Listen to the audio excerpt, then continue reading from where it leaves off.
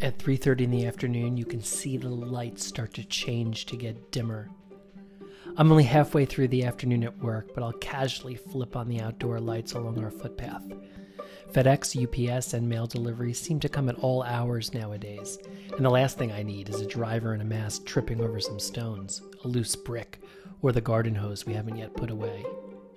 At around 6 p.m. as I finish up work, it's pitch black out. Taking Nora for a walk, I also flip on the garage light and the sensor lights on the goat shed, which definitely break through the sheet of darkness. One day we'll get this all on the Nest network, so I can do this remotely or on a timer. That would be great. For walking on the road with Nora in the dark, though, I have two choices. One is a conventional favorite flashlight, which of course I stockpile in various models, colors, and sizes. My favorite is the Yifeng Tactical, which I found at my sister's and immediately ordered 3 of when I got home. The other option is a recent innovation inspired by an Instagram ad, a headlamp. Yes, I know headlamps properly are designed and marketed towards contractors working in dark places, plumbers under a sink, mountaineers, hikers, or hunters in the woods during the fall for sport. But I also recommend them for citiettes as well, just walking your dog. With a strap around my head and the lamp on at full strength, my hands are free for Nora's leash and to open and close doors. There are settings for bright, brighter, absolutely blinding, and blinking. I walk around our quiet lane with a setting on absolutely blinding, and whenever my head points, and wherever it points, so does the powerful glare of my headlamp, lighting up the darkness night like night vision. I'm like Cyclops from the X-Men. The only downsides are 1, I look ridiculous, and 2, when a car does swing around rarely, I temporarily blind the driver and have caused more than one temporary swerve and unwelcome honk. It's holiday time though, so all lights are welcome. In the distance, a house across Route 9 has its decorations lit up like a gingerbread house, and it's super pretty. Our village has some lights as well, including the Elmendorf Inn, run by historic Red Hook. Brian recently joined the board, and he encouraged the menorah now in the window, along with other traditional holiday lights. When I get back inside, we gather at the kitchen counter for the next night of Hanukkah. We light the newest candle first, then the others. You know candles, there's those moments of first flicker, where it's trying to light, trying to create something out of nothing, trying to find its leg, struggling against oxygen and far bigger forces. These thin little Hanukkah candles are fragile, much like our world right now. So much is stacked against us, I know. But like physics has taught us how wax, string, and fire works, and how it's worked for thousands of years, dating long before the Maccabees finding a day's worth of oil, determination pays off. Grit wins. Hope beats darkness. And there we are together, keeping a tradition passed down for generations, and gazing into the brilliance of time's brightness.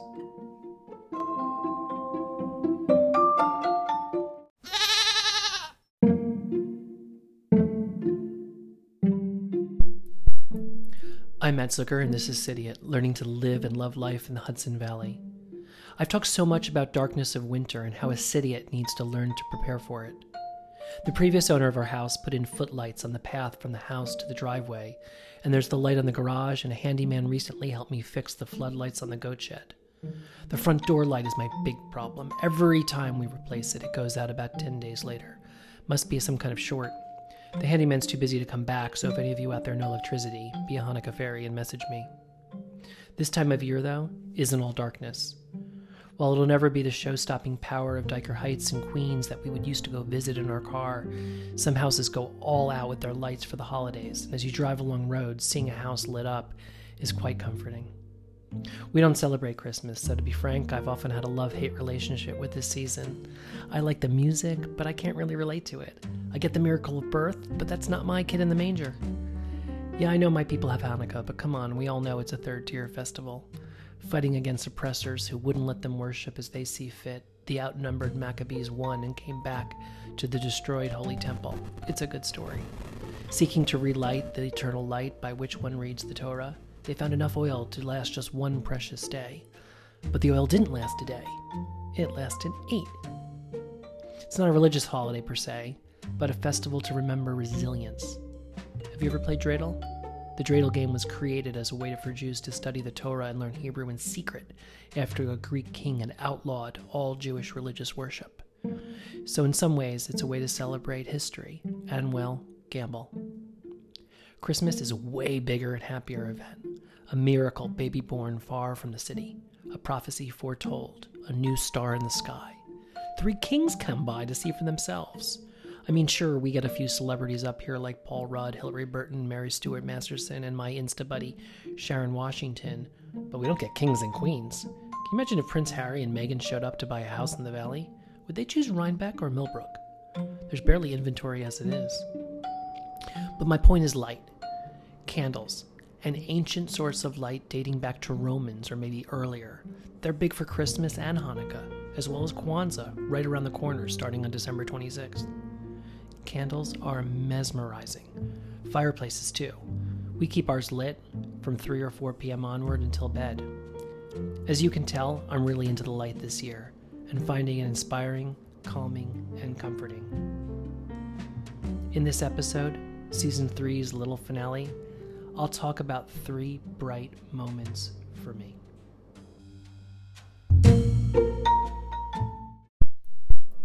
Light in the darkness can often be a surprise, which leads me to something I just discovered. Advent calendars. Advent calendars go back to the 19th century. Well, I think they do. Since I'm Jewish, I know really actually very little about them, except to me they're basically countdowns to Christmas, a tradition big in Germany, and I admire how crafty people get over them. There are food advent calendars, pet advent calendars, Lego advent calendars, and then what I will now call Susie calendars. This year we had a big surprise with our friend and neighbor Susie dropping off our very first advent calendar. It came packaged as a box of 24 different brown paper bags, each one with a colored die cut on the cover, a star, a donkey, a hand, a moose, even a dreidel. Inside each one we opened day after day, there was a surprise, an inspirational message, a pocket of tea to take a break, a donation made in our honor, a little sweet, an inspiration to take action. Susie told me that she was first introduced to advent calendars when she was 6 or 7. They had a Danish exchange student living with them. The Danes, like the Germans, are crazy for Advent. As a kid, it had previously felt impossible to wait for Christmas, but having a tangible countdown, Susie said, paired with a sweet and a bit of thoughtfulness, made a huge difference. When the exchange student left, her mom kept up the tradition. When her mom died 10 years ago, Susie took over making them for her kids, niece, and nephew. Over the years, she has put a few together for friends and the kids' roommates, but in the wake of Trump's election in 2016, she felt like she wanted to offer friends and family some love and light as we struggled to make sense of things. An advent calendar seemed like a good way to do it.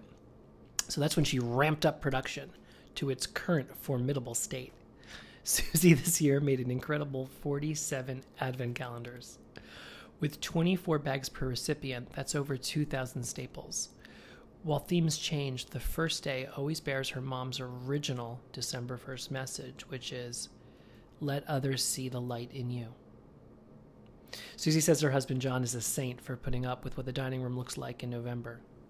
Thank you, Susie, for including us in your tribe and opening us up to this day after day reward of brightness.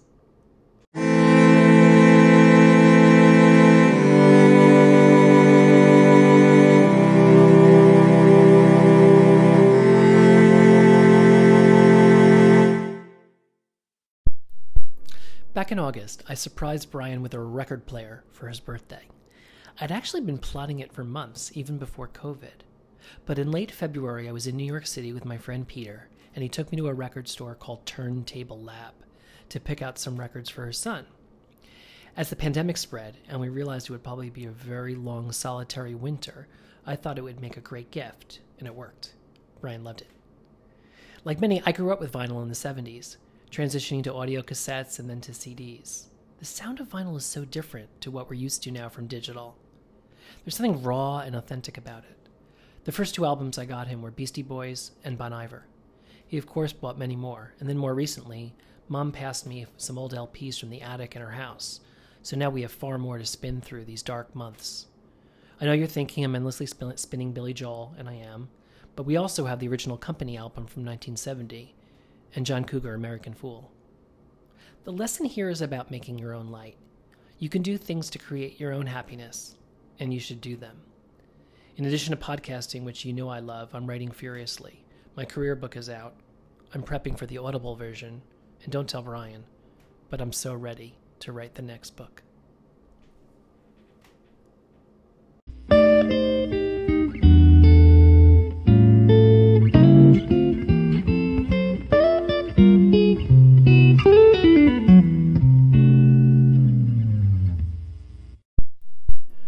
Bright moment number 3, fan mail.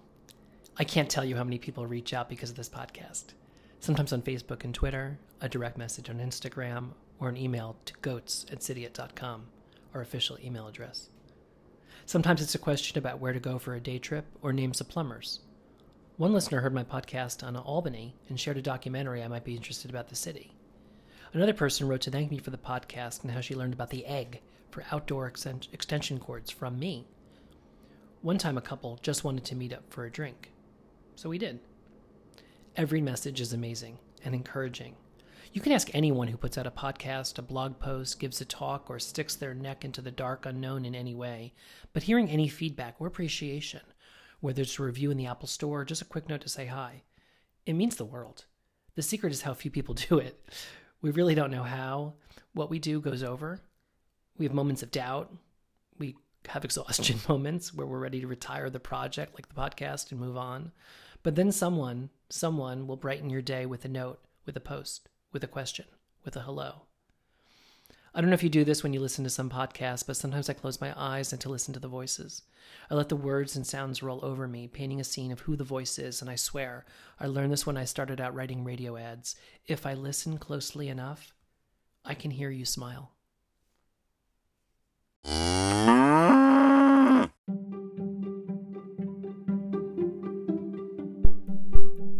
Thank you for listening to Season 3 of Cidiot. I want to return the favor with ideas for you if you want to spread some good embers. Our favorite dog boutique, Paws Dog Boutique, recently reopened in Rhinebeck. We've gotten to know Sammy, who runs it, when she moved to Red Hook, and we are loyal followers if nothing else. Nora loves her beef and chicken woofers, as well as toys and seasonal collar and leash designs. If you or your friends have a dog, please tell them about Paws Dog Boutique in Rhinebeck, or at pawsdogboutique.com. Local bookstores also need support. Both Oblong Books in Rhinebeck and Rough Draft Bar and Books in Kingston have been kind enough to carry my book, Bronze Seek Silver, so please support them with whatever you want to read next. Our farms and restaurants are our lifeline. They make our food. You've met Callie from Sawkill Farm and heard us about our CSA with Hardy Roots, friends at Northwind Farms, Grieg Farm, and Meat Orchards. Ciabatta in Tivoli is our go-to for coffee in the morning and takeout for dinner. You've heard me rave about the bolognese, but I've also diversified, now enjoying the chicken marsala. Don't worry, Season 4 of Cidiot is in development. Follow cidiot.hv on Instagram or Cidiot on Facebook for dates as we get closer to launch. Send ideas if you have them. A review of this season would be great if you've got time on the Apple Podcast Store. It helps people find us. I'm Matt Zucker in the Hudson Valley. It's still daylight, so I'm going to take Nora on a hike without the headlamp. When we're back, Brian and I will do the next night of Susie's Advent Calendar. I hope you're safe, holding on, healthy, and happy wherever you are. And when you can, come visit.